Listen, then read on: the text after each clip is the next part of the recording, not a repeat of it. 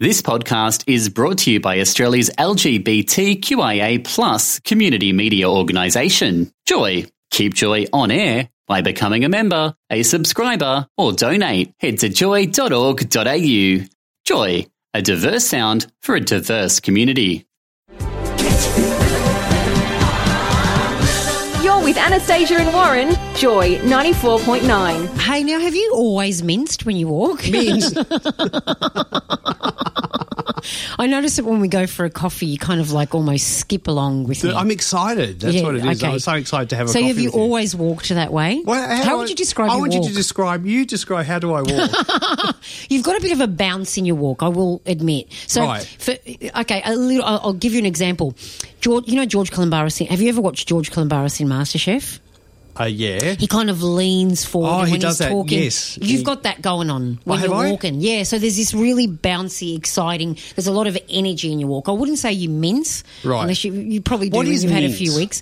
Mince is when you're kind of swinging your hips side to side. Side to side. And your feet are really close together and you're kind of, that's what it is. Yeah, it's like a tight walk, like there's a string around your hips or something. I actually wonder whether every gay man goes through a period where someone criticises their walk. Yeah, well, I was reading an article.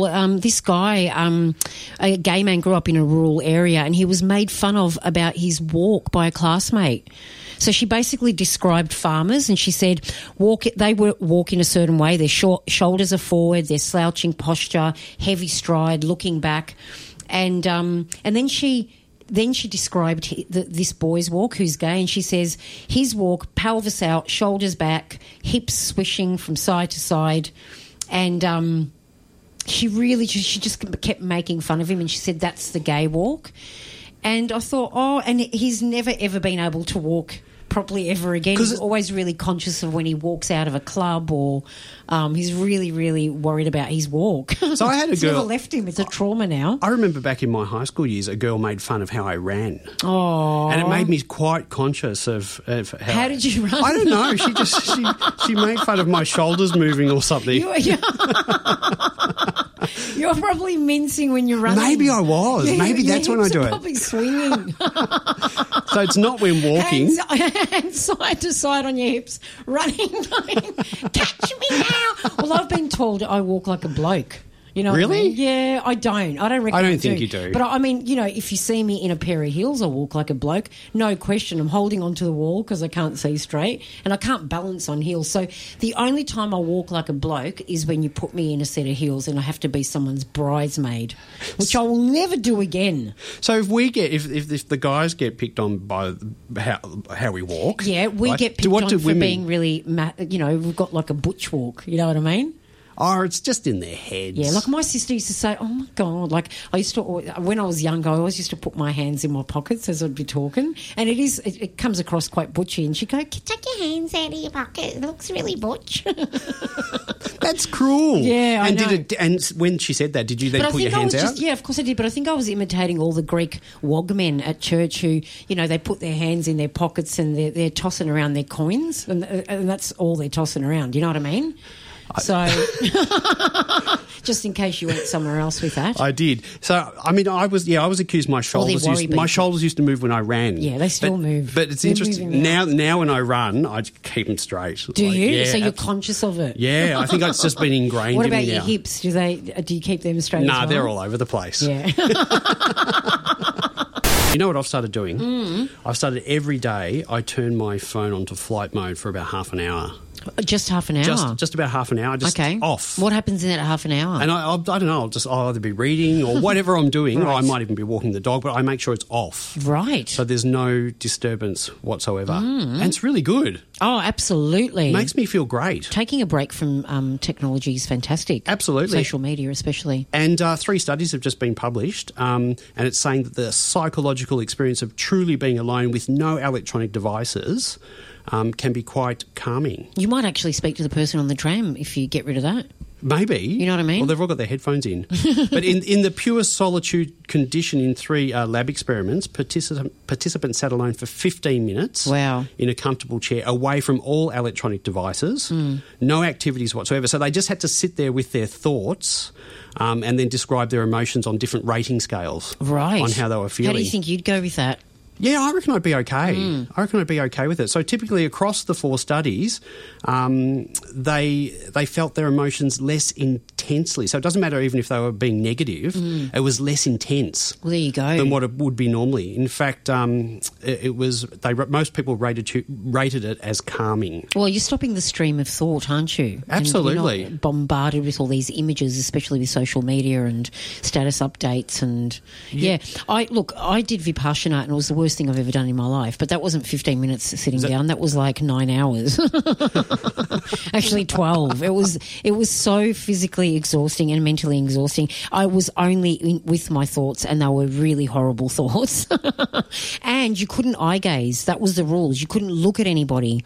So talk about being an extreme. You could not talk, and you could not look at anybody. You couldn't even do exercise.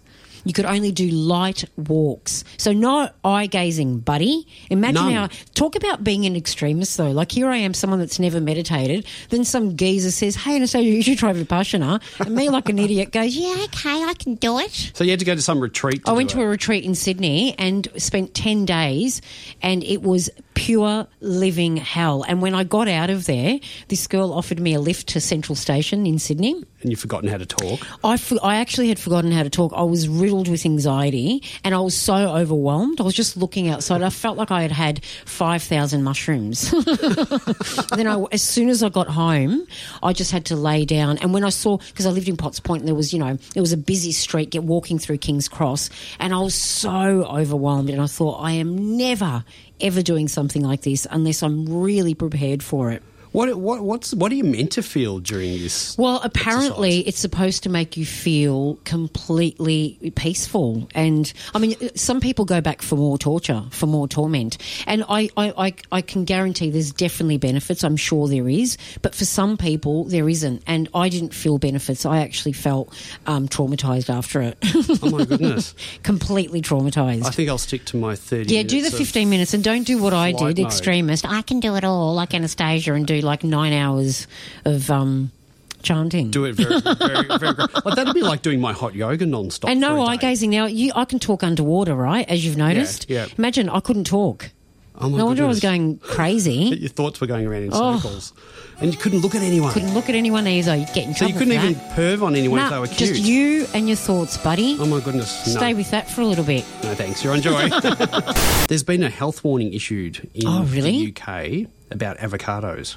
Right. What's happened? Yeah, apparently... You can't take our avocados away here in Australia. We spend a lot of money on not avocados. Here. Apparently there's a condition over there. It's got a term called avocado hand. Right. And apparently the Brits have been regularly stabbing and cutting their hands while attempting to slice traditional Well, that's very easy to do with an avocado if you're not familiar with the knife. Because, people, if you don't put it, like they slam it onto the pip, and sometimes they miss the pip and they get their hand. That kind of makes sense. Because do you hold the avocado in the air when you cut it, or do you put it on the air? I hold it in the air because I'm an expert. But you can do it. So I don't know. I put it on a board. Oh, do you? Yeah, and I slice it. I rotate it around as I slice. That sounds really awkward. Do you take the pip out?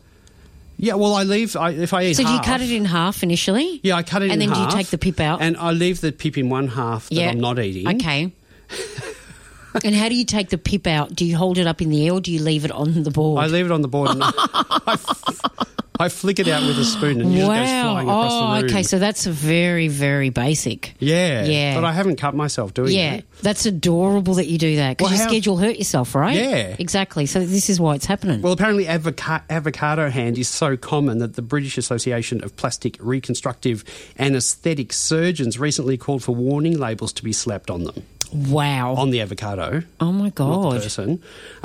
But there's a solution. They've come up with seedless ones now. Seedless avocados? Seedless avocados. So they're going to be made avocados. I don't know. They're not going to be good for you. How they've come up with them. Seedless avocados. God. British retail chain Marks and Spencer have started to stock it's called the cocktail avocado. Yeah, I can imagine what the cocktail is. And they claim it's 100% edible. Do you know you can actually eat the pip? Can you? Yeah, you can actually eat the pip. How? You can. You actually bake it for quite a while and then you put it in a food processor and it's got so many antioxidants in it. It's brilliant. Really? Yep, it is. It's not a lie. Look it up, darling. You couldn't eat it whole, though. Well, no, you couldn't eat it whole. There's a lot of talk on the internet at the moment about net neutrality. I don't know whether you've seen it pop up. It's been popping up quite a bit. And basically in the US... the communications department, the equivalent of the communication department, has repealed some Obama protection policies. And it essentially means that when these protections were in place, that the internet was going to remain completely neutral. So, your internet provider can't charge you more for accessing certain sites.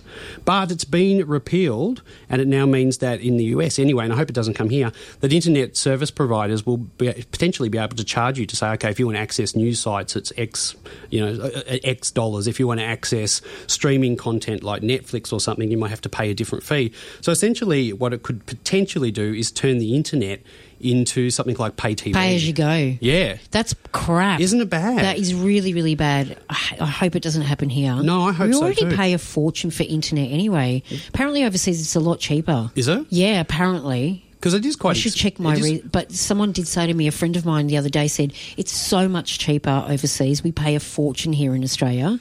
So to add that we'd be paying more for Netflix and other resources is ridiculous. I know, because it'd be like subscribing to pay TV. Yeah. You'd have sports packages and this package. Yeah, no, that's ridiculous. And you'd be limited to what you can access. So potentially that's what it could happen. So let's hope that doesn't come here. Yeah. I had really bad internet this week. There was an outage in my area and it was off for about 3 or 4 days. Yeah, that's really annoying. Really, really had noticed the impact. Yeah. So I don't know if I can get some sort of recourse there, but, Yeah. Let's hope this stays out of the country. Anastasia and Warren, Joy 94.9. Thanks for listening to another Joy podcast, brought to you by Australia's LGBTQIA+ community media organisation, Joy. Help us keep Joy on air.